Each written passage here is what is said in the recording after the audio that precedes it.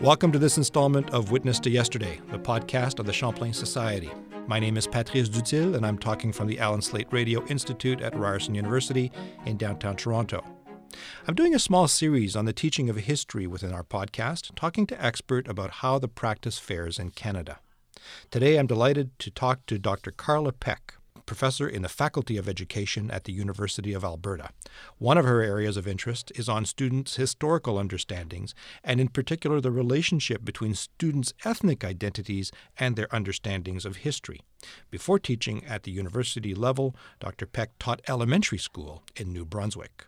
We reached her at her office in Edmonton. Carla, delighted to have you here. Thanks so much for having me. What are the challenges of teaching history to elementary school kids? Well, that's a great question, and I think one of the main challenges is that in elementary school, history is actually situated within a course typically known as social studies. And so teachers are having to balance not only history requirements in the curriculum, but also other subject areas that typically fall within the social studies and, most typically geography, economics, political science, that sort of thing. And so one of the biggest challenges is actually just sort of fighting for curriculum time and space. It's possible for children to think historically? It is possible for children to think historically. Very young children can think historically. If you think of what young children are fascinated by, and stories of dinosaurs and exploring out into space, it is possible for them to have these abstract ideas and think about times that are different from the one that they're living in now.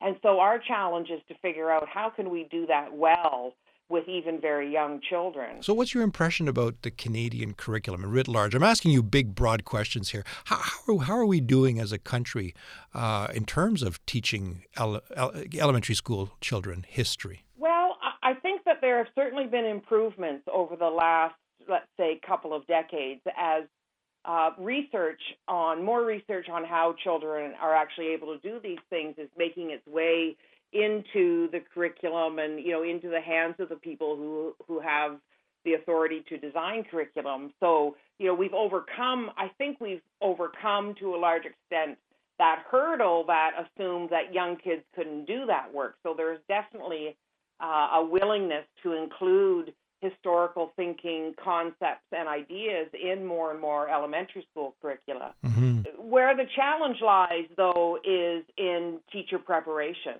Because elementary school teachers, I was one, we are trained in our education to be generalist teachers, meaning we have to teach the whole curriculum, not just one subject area. Right. So we're responsible for math and science and art and music and phys ed and everything else, plus social studies and history. And so what that means is that not every elementary school teacher, comes into the classroom with a really rich background in teaching history. Some do, for sure, but not all do. Mm-hmm. So I think we've got some work to do when it comes to preparing specifically elementary generalist teachers. What does it mean to teach history? What is history as a discipline of inquiry? And what does it, how do we go about teaching history to young kids? Well, you've been part of a very important initiative in helping school teachers do that, and it's called the Historical Thinking Project. What is the Historical Thinking Project? Well, I was a very lucky doctoral student at the University of British Columbia because I got to work with Dr. Peter Seixas, who internationally renowned for his work on historical thinking and historical consciousness. And Peter had this vision of wanting to help teachers, but also help curriculum, ministries of education and curriculum developers understand better what does it mean to teach history and to prepare, provide professional learning opportunities for teachers who wanted to work on that aspect of their profession. And so the Historical Thinking Project primarily had a two-pronged approach. we worked with and are continuing to work with teachers, providing professional learning opportunities through workshops and summer institutes and resources to help teachers understand what it means to teach history using a historical thinking pedagogy. And then we also worked with and are continuing to work with ministries of education and curriculum developers and textbook authors and publishers to help them infuse historical thinking concepts, ideas, and pedagogy into their curricula and textbooks and other materials that they may be developing. So this project identifies 6 skills for thinking historically that I find really excellent, really fascinating. And I'd like to go through them with you to give us a sense of how it actually works. So there are 6 skills, and the first skill is called establishing historical significance. Again, how do we do this with elementary school or high school? Or in fact, how do we establish historical significance at the conversation at the dinner table? Right, that's a great question. So first of all, I would say that these concepts are broader than skills. They form the basis for how we go about understanding history. So although there are certainly skills involved in understanding or ascribing historical significance, the concept itself is bigger than a skill because it's about understanding that events and people and developments are not significant in and of themselves. The principles of historical significance tell us that it's people like you and me and students and curriculum developers and museum exhibit curators, people who make movies. We're the ones who decide what is historically significant.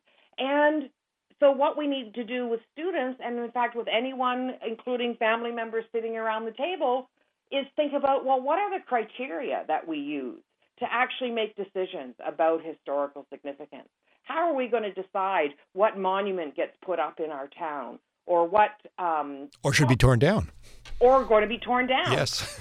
Or what topics are we going to include in our curriculum? Or what memories from our vacation are we going to include in a photo album, if anyone makes photo albums anymore? Yes. These all involve decisions about significance. It's a very important place to start, isn't it? I mean, to simply say, well, I think this is important, and what do you think? And the other person says, well, I don't think it's important, but maybe it's something else. We take it for granted. That's a conversation we take for granted, but it's important to isolate it as a particular step in discussion, isn't it? I absolutely agree because again, these things, events and people, they're not significant in and of themselves. People in the past made decisions. They're going to put up monuments to Johnny MacDonald, or they're going to name a school, or they're going to tear something else down. And then, so it leads us into a realization that ideas about significance change over time. And they are subjective. Yeah, exactly. And so what my grandparents or your grandparents thought was significant in their lifetime, we today may look differently on that. We may still think that something is someone is incredibly historically significant, but our reasons may also change.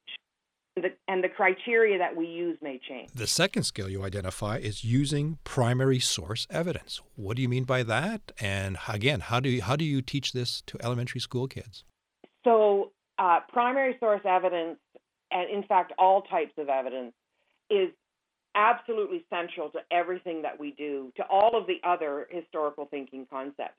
We cannot study the past without working with evidence, whether it's primary or secondary sources. And so what we do with elementary students is we help them think about what are the kinds of questions that we can ask about the different types of evidence that is available to us to learn about the past. And so if a student is examining a diary entry or a newspaper article or an artifact, we would ask different questions of those pieces of evidence in order to understand the historical situation that we're trying to better understand, whether it's a person's decision to take a particular action or it's why, the flu epidemic happened when it did and spread the way that it did.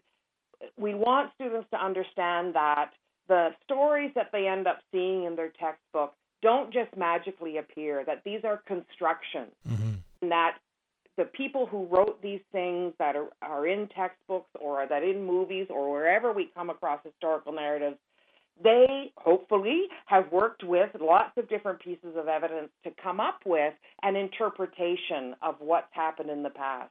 And so that's another key learning. Not only is it about what kinds of questions do we ask about the different pieces of evidence and types of evidence that we have available to us, but also how do historians, including young student historians, yes. how can they use that evidence and their interpretation skills to actually develop a reasonable, well-developed narrative account of whatever topic it is they might be studying. I mean, at the Champlain Society, this is what we've been doing since 1905, is providing primary source evidence to Canadians. So I'm really happy to see that you're putting such an emphasis on primary evidence in elementary school. I'm just delighted by that. Certainly, I mean, I don't want to betray my age, but certainly we never would have thought, or I was never exposed to that until, in fact, until late in university. I mean, late in university, not even early university, but I was in graduate school when I really started manipulating primary sources. So I'm delighted that you see this as so important that it has to be in the elementary school curriculum. I think it's absolutely crucial. And, I was lucky, not long after I moved to Alberta, I was invited to a school in sort of northwest of Edmonton, and was asked to be the historian in residence for a couple of days. And the principal of the school wanted me there to work with students, but also with teachers on how we can do this work. And we brought with us several different artifacts kits that are available through different museums and other organizations, because I felt it was absolutely crucial for students to be able to get their hands on artifacts and other documents, but most importantly, learn about the types of questions they can ask. And surely, with the availability of the internet, I mean, you can get a document, you can get a picture, you can get anything. I mean, it's literally at the fingertips of the students. It's literally at your fingertips. So one of the challenges that we face at the elementary level is, reading levels and abilities. And so what we have to really think about when we're thinking about the kinds of artifacts and documents we're going to bring in to our classrooms for elementary students is, do they really need to read the whole newspaper article, or could we just select an excerpt that is most relevant to the question? What's your answer? Pardon me? What's your answer? My answer is we just need the excerpt. Okay. Because when we think about sort of developmental appropriateness for what we're trying to accomplish at the elementary level, is we're wanting to help them understand analysis skills. Right. As they go up through the grades and then into university, as you said, we can increase the complexity. Right. Well, okay, let's go to the third skill. Identify continuity and change. What do you mean by that? So continuity and change is about really complexifying students' ideas about time. And so continuity and change is often thought of in terms of chronology, right? And Sure. Of course, that's very important, what happened first, second, and third, and that sort of thing. But it's also about understanding the pace of change, that sometimes things happen really, really quickly, and other times things happen at a more glacial pace, and helping students understand that. And it's also about understanding that sometimes something will change in one part of the country and not in other parts of the country, or the world for that matter. Carla, it strikes me as very mature. This is a very mature concept. It is a very mature, but kids can understand that. They understand that. I'm encouraged by what you're saying. Well, I think that we underestimate what young kids can do. Mm-hmm. And, kids understand that they have a cell phone and their friends don't, or vice versa. They can understand that not everything's the same, right, in their community or in their world. So why not help them think about when cities were modernizing and getting electricity in the countryside? there were still, there wasn't plumbing, and, people were still using outhouses and things like that. That's not too hard to understand. It's the very delight of discovering history, isn't it? It's really how did things change? Why is it that some things continued? I mean, I think of this, I see it on paper, and I think, my goodness, this is what I do every day as I try to distinguish between continuity and change. Well, and so this is the absolute brilliance of Peter's work, yes, Spacious' work, in developing this framework for historical thinking and identifying what these concepts are. Because again, when we think about teachers, some of them will have a background in history, lots of them won't, especially if we think about generalist elementary teachers. Sure. And so providing them with their own scaffolding for what does history actually mean is crucial. It gets more complicated, Carla, because your number 4 skill is analyzing cause and consequence. What do you mean by that? So cause and consequence, this one will be familiar to lots of teachers. It's often thought of in terms of cause and effect. But again, it's about sort of making more complex. How did things happen in the past? Why did changes occur? Who made things happen? This part, I think, is absolutely central to cause and consequence. Mm-hmm. Well, Peter and I did a study with some high school students in the Lower Mainland region of British Columbia, and we asked them very simply, write the history of Canada starting, whenever you want to start and work your way to the present. And one of the things that we noticed when we analyzed their essays is that they wrote things like, on July 1st, 1867, Canada confederated. So we went to bed on June 30th, and then the next day, people woke up and we were a country. So it was the absence of people that we noticed, and the actions of people. So agency is absolutely central to the idea of cause and consequence, because it's about who made things happen. Did they work individually? Did they work in groups? What were the contexts in which they made change, or at least attempted to make change? What were the things that enabled them to make progress, or that were barriers to progress? And this concept of agency and cause and consequence, to me, is one of the most important ones when we think about the main purpose of schools, and in particular social studies and history education, which is citizenship education. So if students can see models of people who made change, but also understand that change isn't easy, usually. Right. Usually it's very hard, it's very and people hard. have to be strategic and think about how are they going to do all the things they want to do to accomplish their goal, then it has a real impact, potentially, I think, on students' ideas about their role in society. What is the place of chronology in all this? Is there still room for a memorization of dates and wars? Is there any room for that, or has that been evacuated? The idea, again, I'm thinking cause and consequence of knowing that before 1867 there were colonies established, British colonies established in North America, that there was an American War of Independence. I mean, is there still a value in insisting that dates be learned, or is that completely out of fashion? Well, I absolutely think there's value in understanding chronology and understanding, that certain things happened before or after other things, because that helps us understand causes and consequences, right? That we understand that there were things that led up to another particular event. And so I think there is definite need for understanding chronology. I don't think there's a need to just memorize these things, because memorizing for the sake of memorizing doesn't actually require any specific historical or critical thinking. Right. Okay, well, your 5th skill is even more important, and it is to take historical perspectives. What do you mean by that? So this one, along with the ethical dimension, which we'll come to shortly, I think are perhaps the most difficult of the historical thinking concepts, because they require us to try and bracket our present-day thinking in order to understand how people thought and lived and why they did the things they did in the past. And that is really, really hard.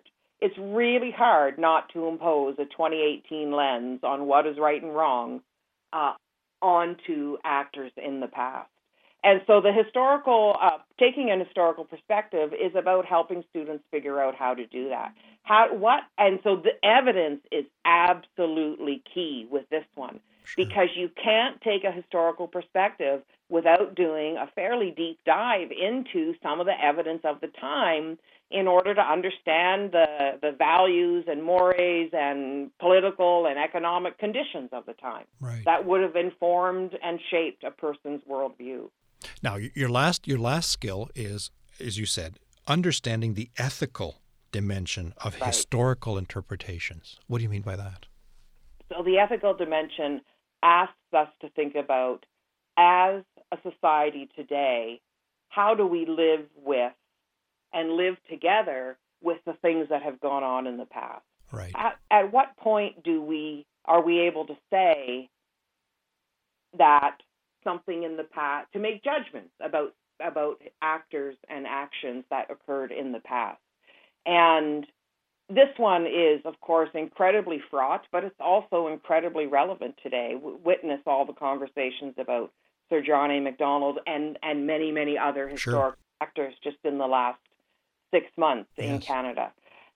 And so this one is a very challenging question, but it's the one that brings the connection between the past to the present, to our present day lives. And it does ask us to consider, how do we live and work and be together in a society knowing what happened in the past? How do we sort of reconcile those past wrongs? It strikes me as though this, I'll call it a revolutionary approach, is a lot more than history, isn't it? It's a lot more about critical thinking. It's about understanding who you are, understanding your community, understanding how your community fits in with the rest of the community, how the local community fits into the provincial community, how it fits into the national community, the international community. It's very ambitious. Am I wrong, Carla? I mean, it strikes me as extremely ambitious. Yeah, I think you're right. I think it is really ambitious, but I would go back to what I said earlier, and that we should not underestimate what it is kids are able to do. And students are interested in these questions. They want to understand their place in the world, whether their world is their small community or the province or nation or the world writ large. And so I see our job as helping them figure that stuff out. Where do they fit? How is their identity shaped by the past and going into the future? And yeah, that's our job. So as we sit now in 2018, and I asked you to, as a teacher, how would you grade then? How would you grade the historical curriculum in Canada? Does it get a B? Now that we have this fantastic new approach, I mean, where are we at now? How would you grade it? Is Canada a C, a B, an A, or how would you grade it?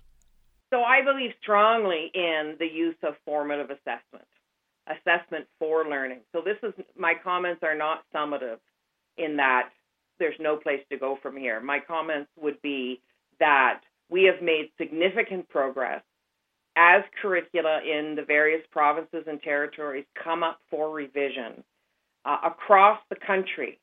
You see this in Ontario and BC most recently in their curriculum redesign. Alberta's in the midst of it right now. But in every province and territory, curriculum developers in the social studies and history area are building these ideas into their curriculum. And so I think we've actually made a tremendous amount of progress in a short amount of time. I mean, the Historical Thinking Project only began in 2006. That's only 12 years ago. Do you think that there's still room to break out history from social science? Or should we just stay with the social science and inculcate historical notions inside social science? Would you prefer having history still being taught as history, or are you okay with the social science? Well, I think that if I had my ways, yes, it would be nice to have a little bit more curriculum time dedicated to history. I'm not sure that's a battle that is worth fighting, though, because social studies does make sense at the elementary level when we think about all the other competencies we want students to be thinking about. What we were just talking about in terms of understanding their place in the world, they need all these other things, geography and political science, for grade 2 kids. That's not about making political arguments per se, but Right. It is about learning about citizens' role in society. So this is the constant tension from when social studies was created as a school subject back in the early 1900s. What is the place of history in all of this? Right. But I think developmentally speaking, it makes sense to develop some, develop the groundwork, lay the groundwork, if you like, in the elementary grades by introducing some of these concepts. And then as students go up through the grades in different provinces across the country, they're able to actually go into specific history courses. Well, I have no doubt that if we succeed in teaching these 6 skills for thinking historically and even, as adults apply those 6 skills, I think that our society will be much better off. I agree. And I think that these ideas, these 6 historical thinking concepts, absolutely provide a framework for in-depth thinking about Canada's past. And that's never a bad thing. Thank you, Carla, for this insightful discussion on thinking historically and for reminding us of what it means and how to do it and even how to teach it. My pleasure. It's great to talk to you. Thank you. You've been listening to Witness to Yesterday, the Champlain Society podcast on Canadian history. Please visit our website at www.champlainsociety.ca, where you'll find more about what the Society does, including its publications, its blog, and more about these podcasts. There's also, of course, a place to become a member and a sustainer of the Society. If you like to see primary resources made available to students, the Champlain Society has been at it since 1905. My name is Patrice Dutil. This interview was recorded in the Allen Slate Radio Institute of Ryerson University.